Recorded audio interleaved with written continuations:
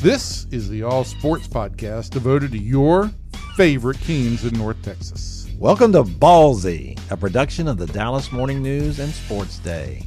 Our weekly show is proudly hosted. Okay, strike that. Our show is hosted by Kevin Sherrington, Evan Grant, and myself. I'm David Moore, and who knows, maybe we'll have a special guest or two along the way. Catch other episodes by subscribing to the Ballzy Podcast on iTunes. We're also on social media. Just search Ballzy Podcast on Facebook and Twitter, and you'll be notified of the latest episode. Don't forget, it's Ballzy with a Z. Are you ready, sports fans? Ballzy starts now. Hello, everybody. Welcome into Ballzy, the Sports Day DFW Dallas Morning News Sports Podcast. I am Kevin Sherrington, joined by David Moore. Hello, David. Hello, Kevin. How are you? Well, yourself? I'm doing just fantastic. And there's our old pal, Evan Grant, over there. Hello, Evan. Hello, everybody. Well, you know, it feels like we just did one of these podcasts, isn't it? And then here we are again. Yeah, for all the listeners at home, we've had a real good technological morning this today. Kevin couldn't get his microphone to work, and then Jose lost And power. then he did get it to work, which made it worse. Wow. Oh, There's a shot across the But bow. basically, what we want to say at this point is you missed some really good stuff. Yeah, and I'm not sure we can recreate any of that either, but we're going to you're going give to say it a shot. regurgitate that. Yeah, yeah, basically. Yeah, what he said a while ago. Regurgitate the good word for this podcast. Yeah. So anyway, we didn't have the segue we had last time about progress in the Cowboys, but the question is, and we will try to go through this as quickly as we can, but in the of the four questions to me that are left about the Cowboys and what we saw against the Bengals, which was granted not a good team. The Bengals are terrible. They're down to Brandon Allen at quarterback. They do have some elements of their game a little bit, but they only won 2 games themselves. And this is a team that's really struggling now. The Cowboys did produce some turnovers.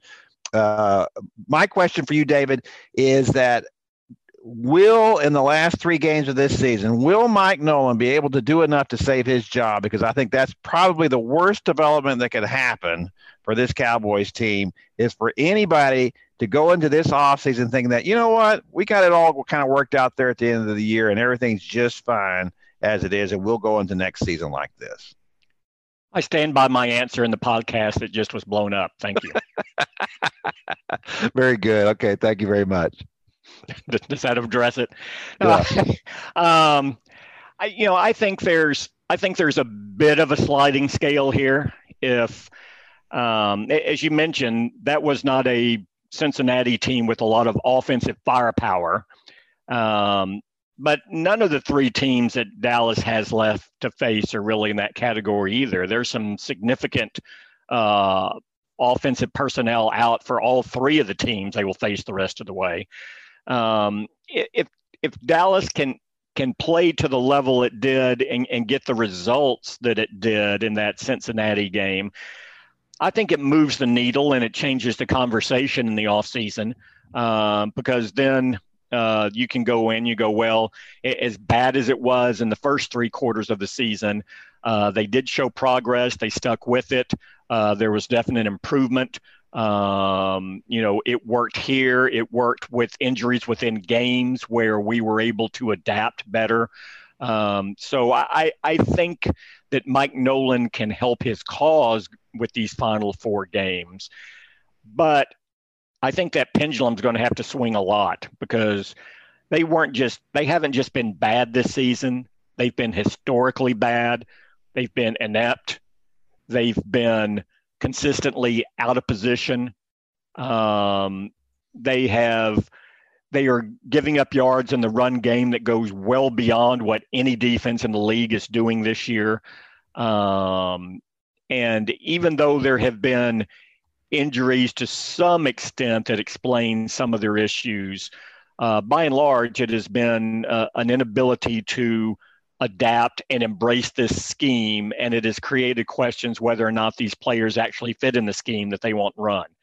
So I think when you have a performance that is as epically bad as what the Cowboys have been through the first 12 games, I think it's going to be hard to get that conversation to move in the other direction. And I think you also need to show not just to your fan base, but to your players that, coaches are always telling players they need to be accountable with their performance. Well, the same goes for the coaching staff. And I would be very surprised at this stage if you don't see changes on the defensive staff in this offseason. Right, they're gonna end up with a club record for points allowed, right? I mean, that we think that's unless they get a few shutouts here the rest in these final 3 games. Yeah, they're 30. They're already in one of the top 5 worst defenses in Cowboys history from a point standpoint.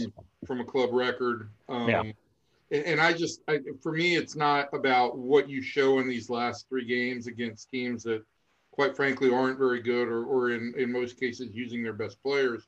It's what you showed. You were so dreadful early on and that was when you supposedly had your best players, right? And I think it would be a mistake right now to evaluate too much based on games against the likelihood of Cincinnati, San Francisco playing a backup quarterback, Philadelphia playing, having benched its quarterback. I just think that there are some consequences that ultimately befall here, and this has been a dreadful team. I guess my question, David and Kevin, on the defense is, how much worse has the defense been than you anticipated it would be? Oh, it's much worse. I mean, listen, this was we complained about the defense last year, and it was 11th in the league. And that's normally where it was. It was right in that. It was in that 9 to 14 range pretty consistently the final 5 years or so under Rod Marinelli. Yeah, and we complained about that. So I thought they would be. I didn't expect them to be a great defense. The personnel doesn't dictate that. It doesn't. There's not a good secondary here. You could make the argument that the Cowboys are below average at every position in the secondary. And I think that I was never a big Xavier Woods fan, and I think my prediction has been borne out this year. I think that's who he is. In the Baltimore game, he was just horrific in that one. But I think at times he makes some plays back there, but he's just not. He's not what I would consider the kind of safety you need to have back there. And I think that Donovan Wilson played pretty well when he was in there as strong safety. I think that Trayvon Diggs played. I thought he played very well for a rookie cornerback. I thought he was very aggressive. I really liked him a lot. I think there was a lot of good things that he did back there, even though he did get beat a lot. But that happens with the rookie cornerbacks for the most part. So I think that there's some ability here to recover a little bit. I think what's going to happen here is that Jerry Jones is going to look at this and say, listen, I got a lot of money invested in Jalen Smith. Leighton Vander Esch was a first-round draft pick. These guys were successful at one time, and this year they've looked terrible. He's not going to blame that on he may kind of blame that on the linebackers, but he's going to blame that on the coaching, and he's going to say we need to get rid of this coach. It's going to be interesting to me to see this year and going into this offseason because we don't know the dynamic between Mike McCarthy and Jerry Jones. We don't know what that's really like at this point. They just started together, I believe that if Mike McCarthy tells Jerry, you know what, I want to keep Mike, I want to keep this and make this happen again, I think that Jerry could do that, but he would then put Mike on such a short leash that you couldn't believe what might get him ejected from this. And I think Mike needs to be smart enough to know that's what's going to happen here. If Mike McCarthy is smart, he will fire Mike Nolan after the season and replace him with another defensive coordinator. It wouldn't be that unusual for Mike Nolan. He's been at 46 stops in his NFL career. So I think that if he's smart, that's what he'll do. He won't want to get off on a bad foot with Jerry in all this. But we know how Jerry works. And I think after a season as bad as this one, and with the fan unrest that there is, and coming off a season where you lost all this revenue because you couldn't have a full stadium, that the last thing Jerry wants to do is that, first of all, it makes him look bad as a GM. That it looks like there's nobody on the defensive side of the football that can play. And secondly, he's going to want to make sure that he has somebody in place there that can fix this. Jerry's going to. Oh, I'm sorry. Go ahead. Yeah, Evan. Yeah. It just goes back to this, right? This is at this point in time, the Cowboys are not about process; it's about results. And this season has been god awful results. And unless Jerry is willing to step back and say, we've got to go into a multi-year process here, I just don't see where things are lining up for there to not be significant changes.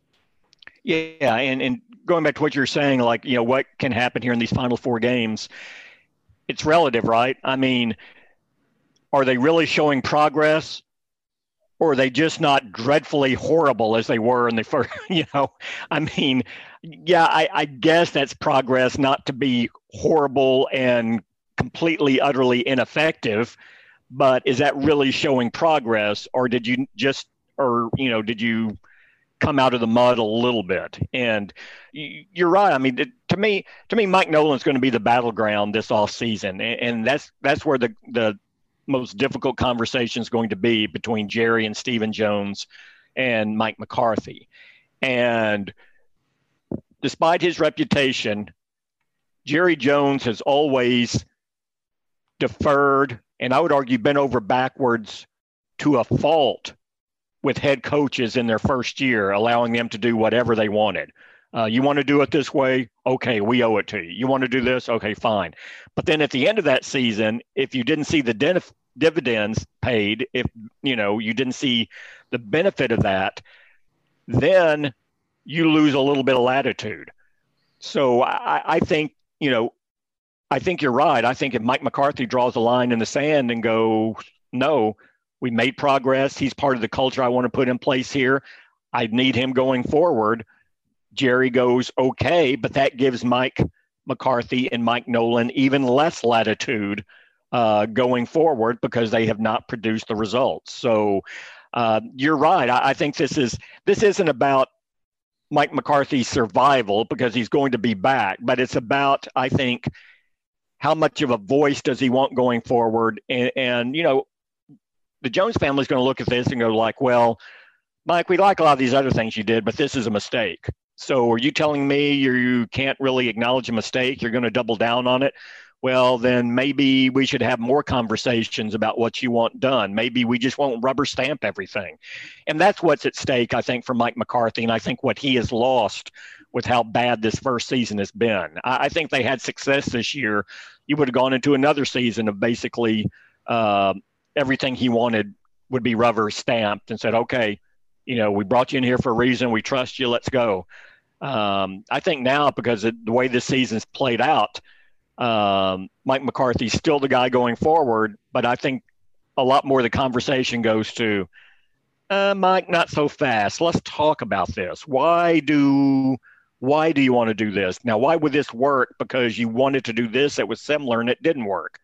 So that's what Mike McCarthy has cost himself this offseason.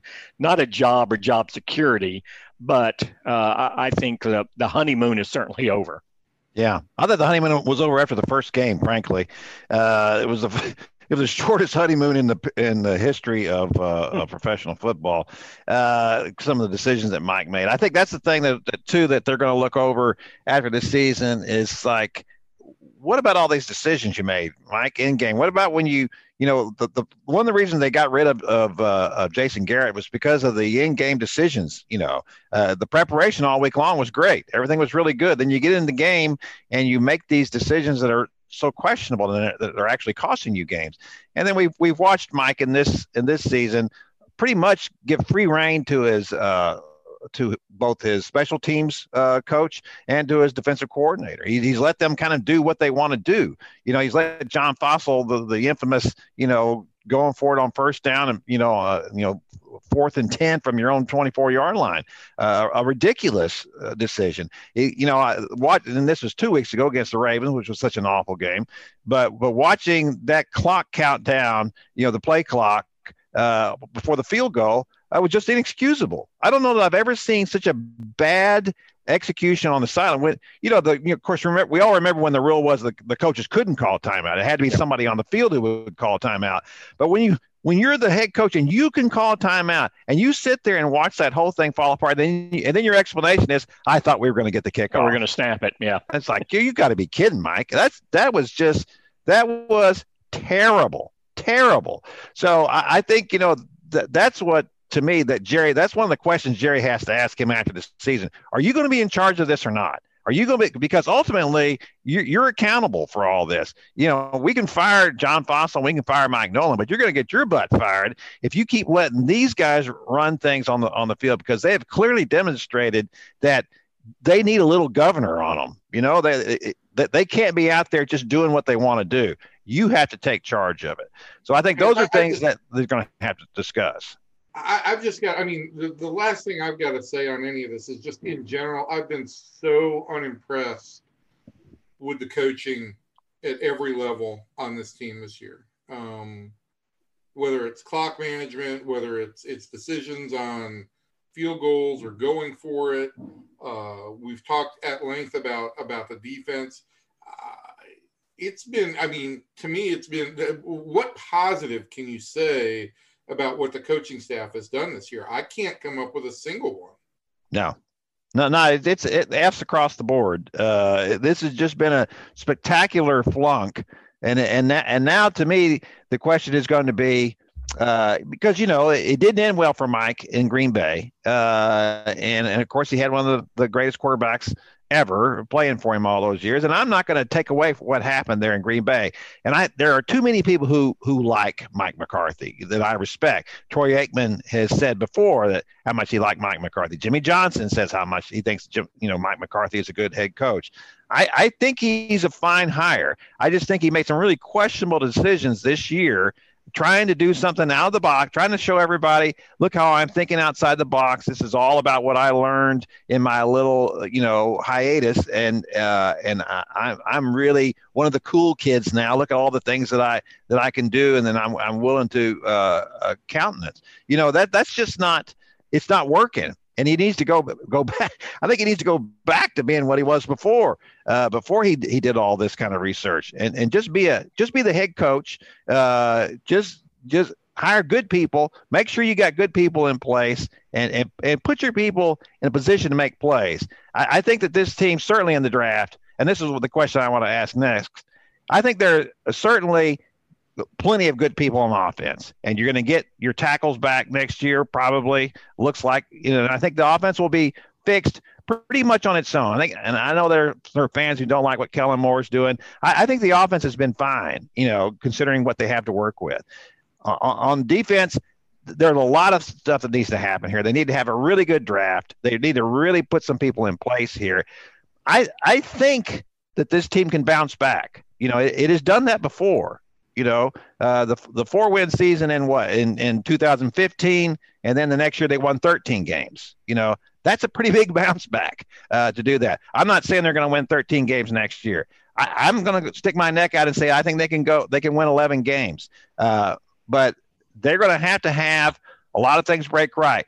Dak Prescott is going to have to come back and be healthy again and show that he can play after such a horrific injury. That's a big thing coming back from that. Alex Smith did that, but it took him a long time. Now, Alex Smith's injury was worse, but we've seen these kind of things happen and how it impacts the player. I do think that Dak is the kind of guy who can really make this bounce back. He's a really tough, really courageous guy, great mental toughness, a lot of the things you really want in a football player, and especially a quarterback. But I feel like I'm really sticking my neck out to say they're going to do that at this point, because if this team doesn't make the right hire and doesn't go through a really good off season, and I don't want to hear from anybody going into the next season, well, they had to break in a new coaching staff and they made changes, so you got to give them some time. It's like this team is going to be on the clock as soon as that first kickoff starts next fall. There should have been absolutely none of that this year. You were bringing in a Super Bowl winning coach to take this team to the Super Bowl. This was not about growth or anything. This was about results this year. Yeah, I agree completely. And just back on the coaching, I think there's a fine line between making aggressive, risky decisions and being reckless. And I think too often this year that they've fallen on the reckless side of the decision-making process. Two, I think there's some importance to how the season plays out because, look, they've been 1-3 in every quarter so far. Now they've won the first one on this, but so say they lose their final three and they finish up at this rate 4-12. Well, I agree with what you said earlier, Kevin. I don't think Kellen Moore has particularly been a problem. I think if you want to look at why this team is where it is, I don't know that Kellen Moore is in my top 10 of reasons on why this team has the record it does. That being said, if this offense is completely disoriented in these final three games, which we've seen at times this year, if they don't win another game, well, Mike McCarthy loses so much stature in this first year. How can he regain that going into the next year? That's to call plays again.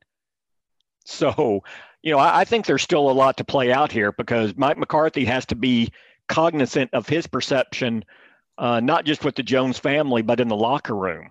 And he needs to let everyone know why things are going to be different next year and to get that energy and that buy-in in the off-season program. And that's still something that he has available to him.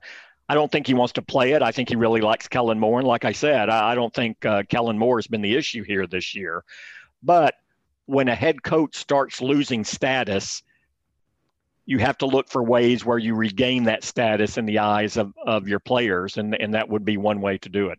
But I agree with – I don't think that's going to happen. I do think it's going to be a defensive emphasis in the draft and free agency. Having said that, it was a defensive emphasis in free agency this past year, and this club did not make good decisions. And they're going to have to improve in their free agent decisions to supplement this because they have so many needs defensively, it can't just be addressed through the draft. All right, we need to kind of wrap up the Cowboys part of this, but I just want to ask a real quick question here. Is that in the draft, we don't know where they're going to end up. At this point, they could end up anywhere, pretty much anywhere. Probably, I'm guessing somewhere between 5 and 10 is where they end up. It's most likely. I've looked over a lot of these mock drafts. I've seen a lot of these guys play. It is more of an offensive draft at the top end of it than it is a defensive draft, which really plays right into the Cowboys' hands in my mind, because there's several quarterbacks who can go. I don't think that they're not going to be able to get Trevor Lawrence or Justin Fields. Those will be the first two picks of the draft probably. So that question won't even come up in my mind about whether they draft a quarterback or not.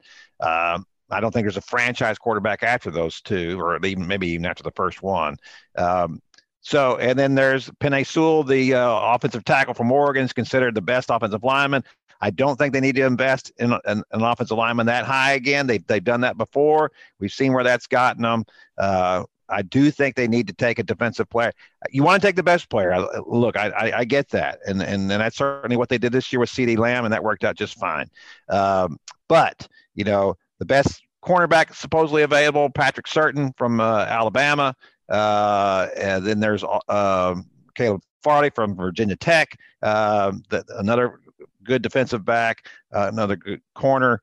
The problem is there's not a lot of defensive linemen that are certainly not defensive tackles. And to me, that's the Cowboys' big need.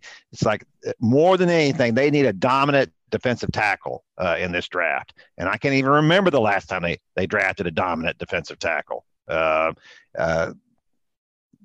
probably goes back to the Jimmy Johnson days when they did something like that. So if you had to guess, David, if it came down to it, do you think they would go more secondary? Would they go cornerback? Is that easier to fix than it is? And is defensive tackle something they could probably get later on in the draft, second, third round? Yeah, it's not a particularly, from what I know, it's not a particularly good draft at defensive tackle, which is what I would look, they need to improve up the middle, and that's defensive tackle and second, safety in my mind. Right. But they're going to lose some more corners as well. So, I will say that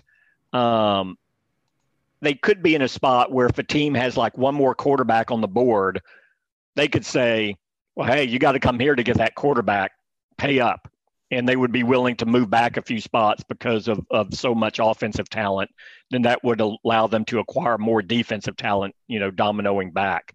But I don't think the draft stacks up for where they're going to draft. From what I know right now, where a defensive tackle on that first pick is going to make sense. You're looking more a secondary guy, or using that pick, moving back a few spots and picking up some additional capital in the second and third round. So that's how I would foresee it going at this point, not knowing where they're going to be and who else coming out.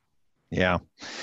Yeah, lots of things still to be considered there. I don't think we have a really good handle on it. It's really difficult to have a good handle on it this year because of the lack of games that have been played in college football. It's hard to tell about some of these guys. Some of the guys, when I mentioned Penei Sewell, he hasn't played at all. He opted out. Yeah. Gregory Rousseau, the defensive end from Miami, he opted out. So we've had a lot of guys who are expected to be top 10 picks who didn't even play this year. So it's going to be a very interesting draft. The Cowboys are going to have a lot of picks, and then as you said, they might even have even more. Which I wouldn't be, usually I object to that. I don't know that I would this time. I think if you got a chance to still get the guy you want and you can trade down, then you need to do that. They need as many chances as they can to get this right as possible. And then very quickly before we move on to our other topics, I would just say you asked a question about the last defensive tackle they really drafted that filled in. He was a late round pick, but the last guy they picked that actually was a Pro Bowl guy was Jay Ratliff. But he was the 7th round pick. That was late and a guy they hit on. As far as taking a defensive tackle high, it's been a long, long time. I guess Marcus Spears was drafted as a defensive end. He ended up playing tackle. Yeah. And that was a 3-4. That was to move over to the 3-4. Yeah. So, yeah. Yeah. All right. That's our Cowboys talk. Now let's move over here. I want to talk about. We got a lot of stuff going on because seasons are ending here now in college football, and we're seeing some ripple effects here. Some things happening across the board. Coaches are not. There will not be a new coach at Texas. And Tom Herman, when they found out that Urban Meyer was going to stay at Fox, that Texas said, well, okay, I guess Tom, come on back. We'll have you. We'll keep you for one more year, which frankly, I don't have a problem with that. But I do think it's funny that Texas didn't want to pay the $15 million buyout on Tom Herman, and I guess it would have cost them probably another $9 million or so to lay off the rest of his staff. But Auburn didn't have any problem giving Gus Malzahn $21 million to walk away. He gets half of that in the next 30 days, which it must be good to be Gus Malzahn, is what I got to say. You're going to get. He's soon going to run for Senate in Alabama. Yeah, he might as well. And I don't want to talk too much politics here, but did anybody in that Senate race over there bring up Tommy walking the check at the 50-yard line in Lubbock when he was the coach at Texas Tech? I mean, come on. Can you elect a guy to be senator who walks a check and leaves the recruits hanging there? Come on. That can't happen. But anyway, I don't know if y'all noticed that Art Briles resigned at Mount Vernon. His 2-year contract was up, and he said adios. Got the team to the state semis, and then that was it. And just to let y'all know, Hugh Freeze apparently is the favorite for that job that Gus Malzahn just vacated at Auburn, and Hugh Freeze is the coach at Liberty. And the athletic director at Liberty is a guy named Ian McCaw, who used to be the athletic director at Baylor, which is where Art Briles used to work. So there's some speculation that old Art Briles might be the next coach at Liberty.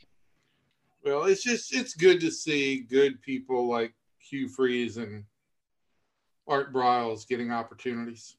At Liberty? That's what I like about it. It used to be the people that were kind of considered questionable were working at UNLV, it's in Sin City, and now the people that have a questionable backgrounds are getting hired at Liberty, Jerry Falwell's school.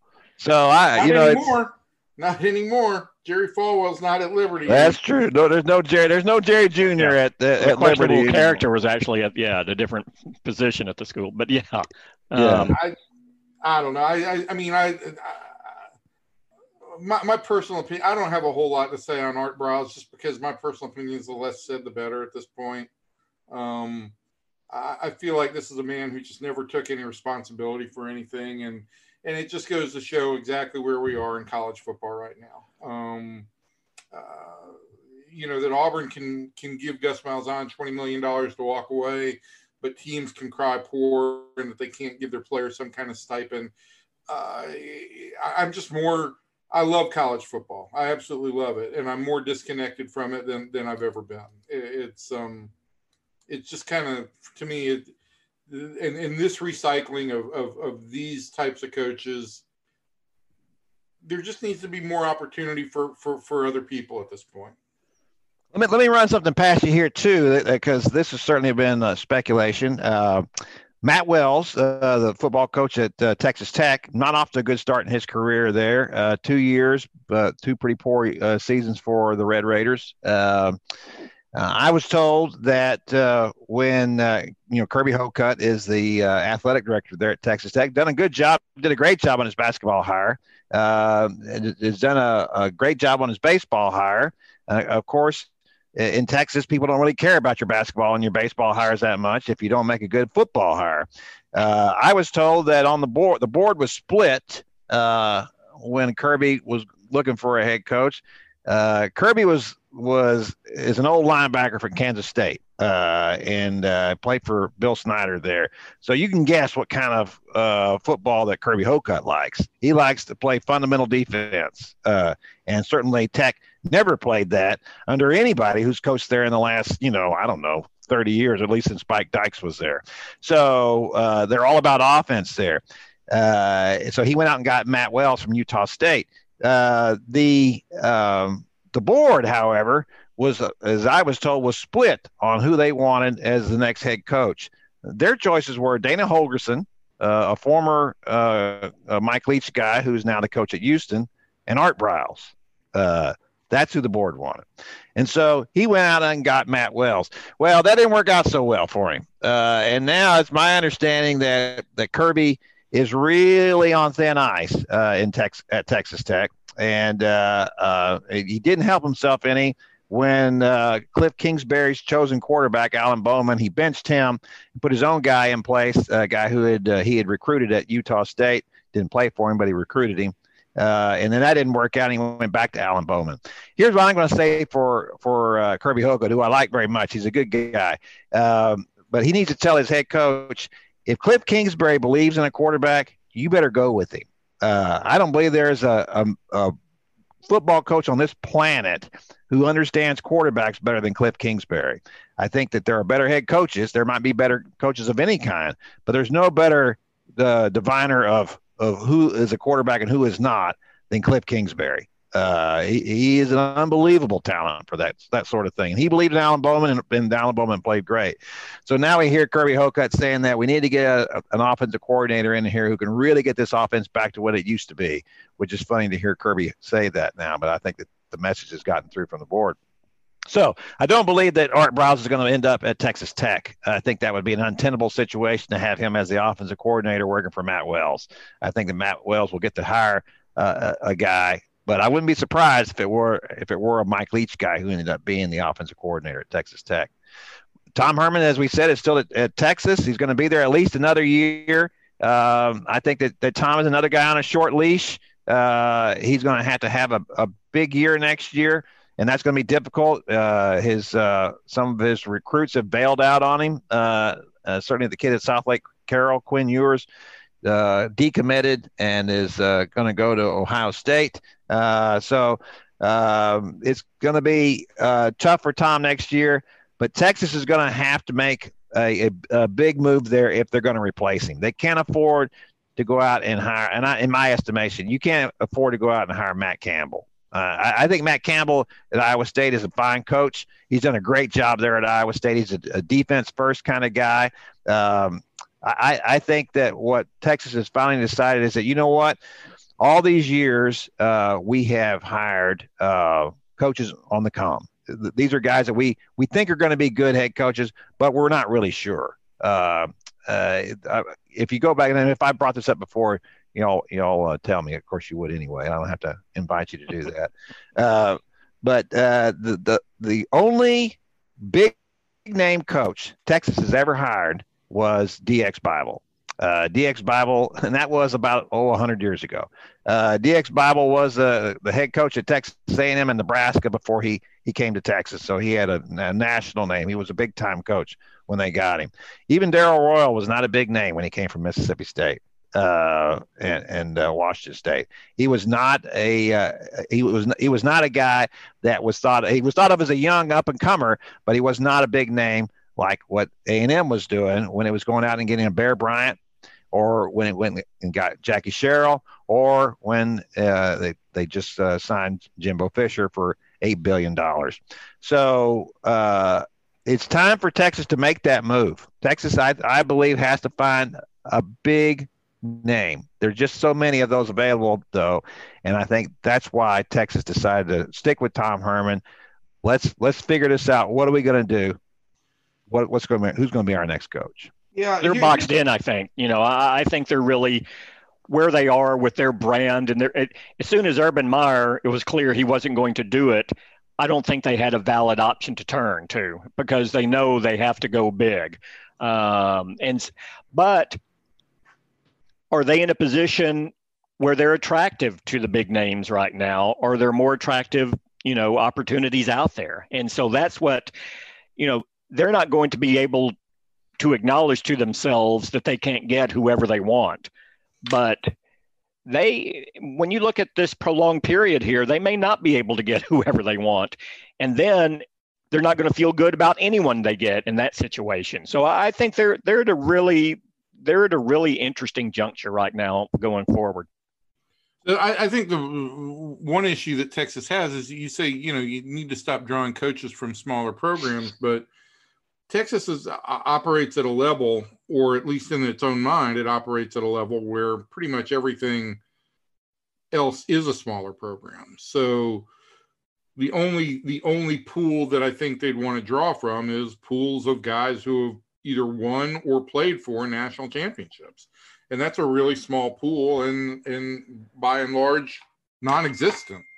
Well, that's what Texas A&M did. They went out and hired a guy who won a national championship at Florida State. We can all make fun of that, the fact that they're paying him $7.5 million a year for 10 years. But he's got, in his third year, he's got Texas A&M right on the edge of the CFP. Now, I don't think they're going to make it, but they're right there. And I think I'll say this year. The season doesn't matter this year. Let's just call that what it is. It really you can say that, Evan, but the thing is, they've played well, and it's a good team. I think it bodes well for them in next season, and that's Texas' problem as well. It's one thing to have Lincoln Riley over the top of you up there in Oklahoma, exerting all that pressure, and now you're going to have A&M coming in from the other side too. It's a really difficult thing to support. As much football as there is in this state, it's really difficult to support three big-time programs. And I looked this up one time. In the history of the AP poll, the number of times that you had three schools from this area, when I say this area, I mean Texas and Oklahoma, when you had three schools in the top 10, finish in the top 10, I think that's happened twice. So it's like whack-a-mole. If one school is up, one of the others is always down. You never get all three up at the same time. Well, look, Oklahoma's up, and they've been up, and they'll stay up as long as Lincoln Riley is there. A&M is now up. Texas is not up. And I think Texas is going to have a really difficult time maintaining, Tom Herman's done an okay job. He certainly improved the program since he's been there over what he was left by Charlie Strong. But it's not at the level that it needs to be, or certainly what Texas fans think it should be. So, and Jimbo Fisher, there are things about him that I don't like, but boy, he's a football coach. I had somebody write me and say, well, I would have loved it if Jimbo had come out and had challenged, Ohio State to a game last week and say, this is what we need to do. And I said, you know what? That'd have been a lot of fun. I'd have loved that if he had done that. I should have written that. I should have written that, Jimbo, you need to challenge Ohio State to a game wherever they want to play. But that's not Jimbo Fisher. He's not a politicker. He's just a football coach. Every time we ask him a question, I feel like we've disturbed him from watching film or something. It's like, what? Did you just ask me something? He's all nuts and bolts, and he's got it going on there. I believe he's a much better coach than Tom Herman is. I think he's a much better program builder than Tom Herman is. Now, I don't think that means that necessarily that Jimbo Fisher would have been the right coach for Texas. I think that's a different job. I think it's much harder at Texas to get everything on the same level that you want it to be, because of all the disparate entities you have involved there. It's just really difficult. The only thing that makes all that work is if you've got a great resume and if you win. Those two things, and you can do whatever you want to do. But that's the problem. How many guys like that are there? A&M was smart. Scott Woodward was smart when he made that hire for Texas A&M. He went out and found a guy who'd won a national championship and was ready to leave where he was and wanted to go to a program where he could have everything that he wanted, which is what Texas A&M allowed him to do with its resources, and that Florida State didn't have. So how many other guys are there like that out there? I think there were 7 guys coaching in D1 football who've won national championships, something like that. Really the automatics are Nick Saban and Urban Meyer. Those are automatics. Dabo Swinney's an automatic, but would he really leave Clemson to go to Texas? I don't think so. I think he's waiting for Nick Saban to leave Alabama so he can go back there. And other than those 3 guys, I think there's some guys who can. The question is, the onus is, can you find the guy who can do that? So far Texas hasn't proved it can do that.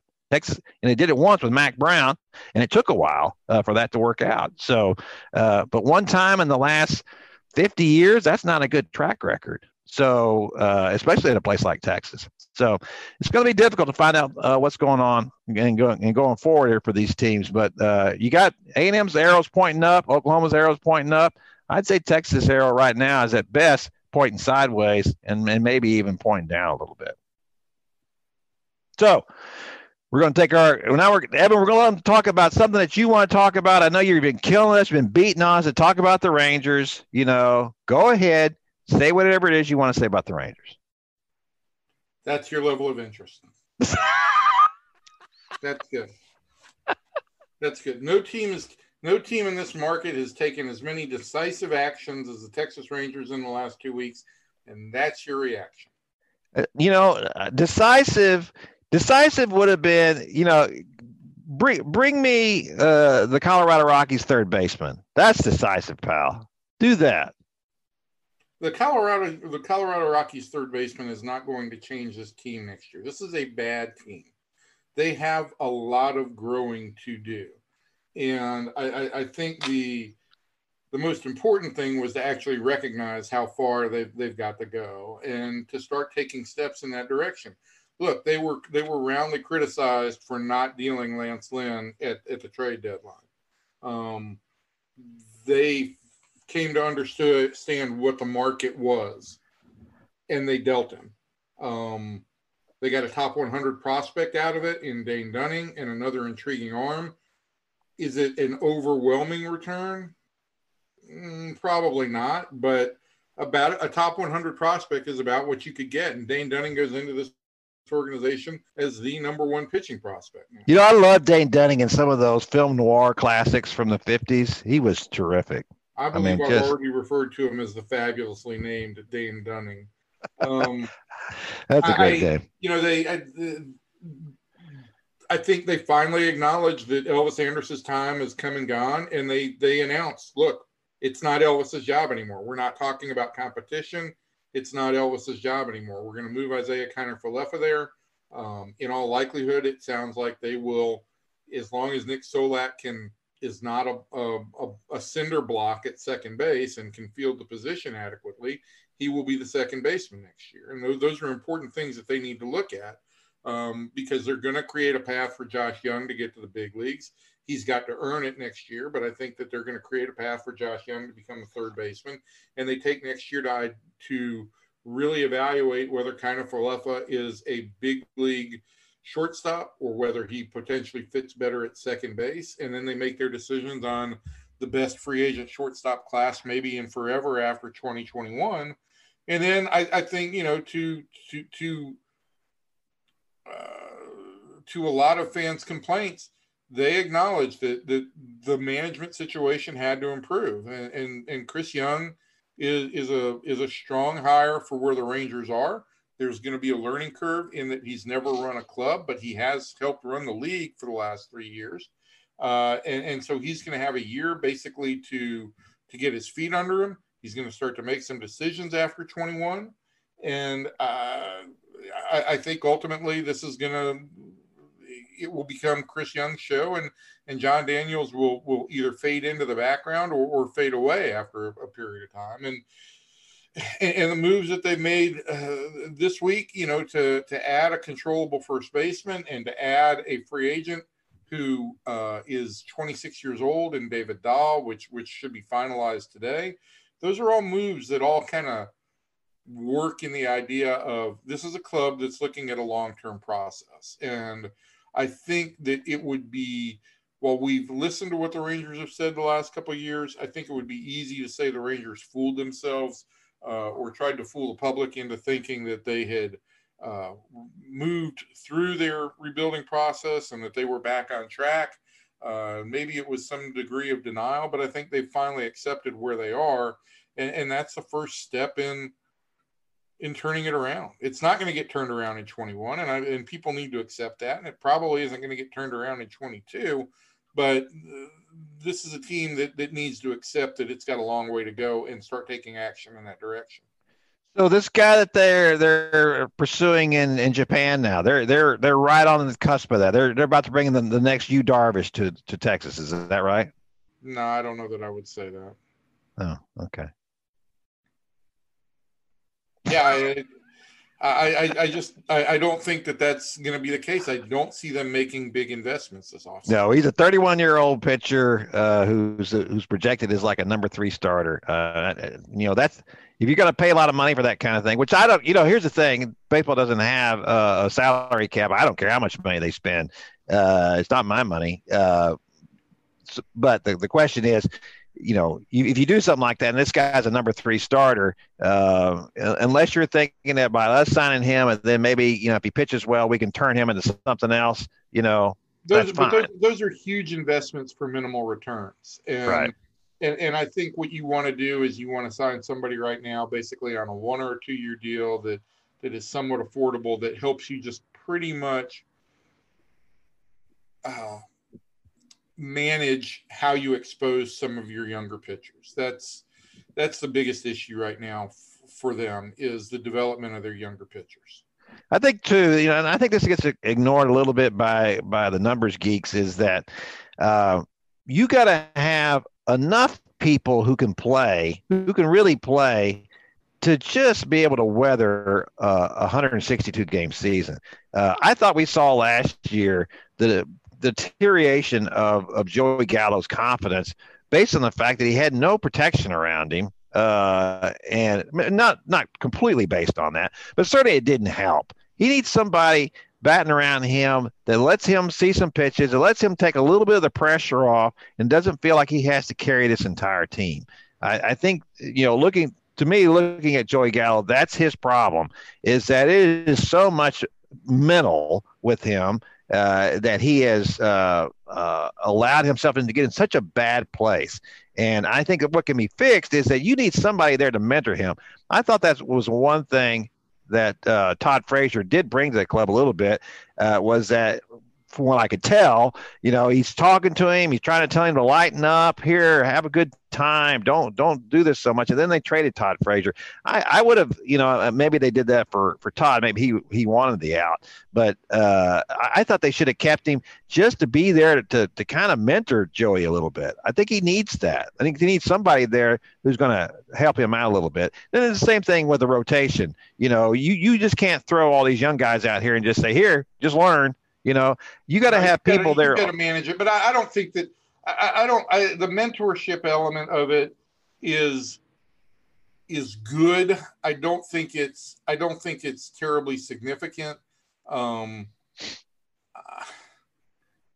What they need are innings. That's the mentorship that they need. They need innings from starting pitchers, so that you don't have to expose Kyle Cody too much if he does struggle, so that you don't have to expose Dane Dunning too much if he does struggle, that you don't have to overwork these relievers who you might be able to trade at the deadline for some actual value.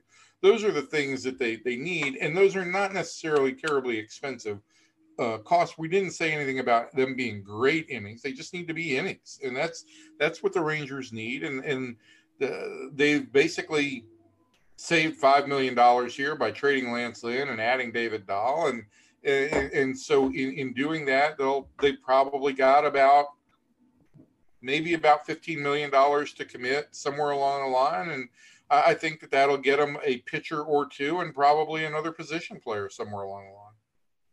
Okay. All right, then. Fellas, I think that's going to do it for our podcast today. This is going to be our last one of 2020, our final podcast of 2020. How about that? I think probably anytime you can announce the end of anything in 2020, that's probably a good deal, and maybe a good thing for our listeners. But we'll be back after the first of the year for sure, when we get everything ramped up again. I think that David is the only one of the three of us who's actually going to be working. Jose will be working, of course, because Jose never stops. He's always working. He doesn't. So anyway, so does anybody got anything they want to say before we kiss 2020 goodbye? Good riddance. Yeah, I'll say for that for sure. All right. So from everybody in here to everybody out there, have a good one. We'll see you next year.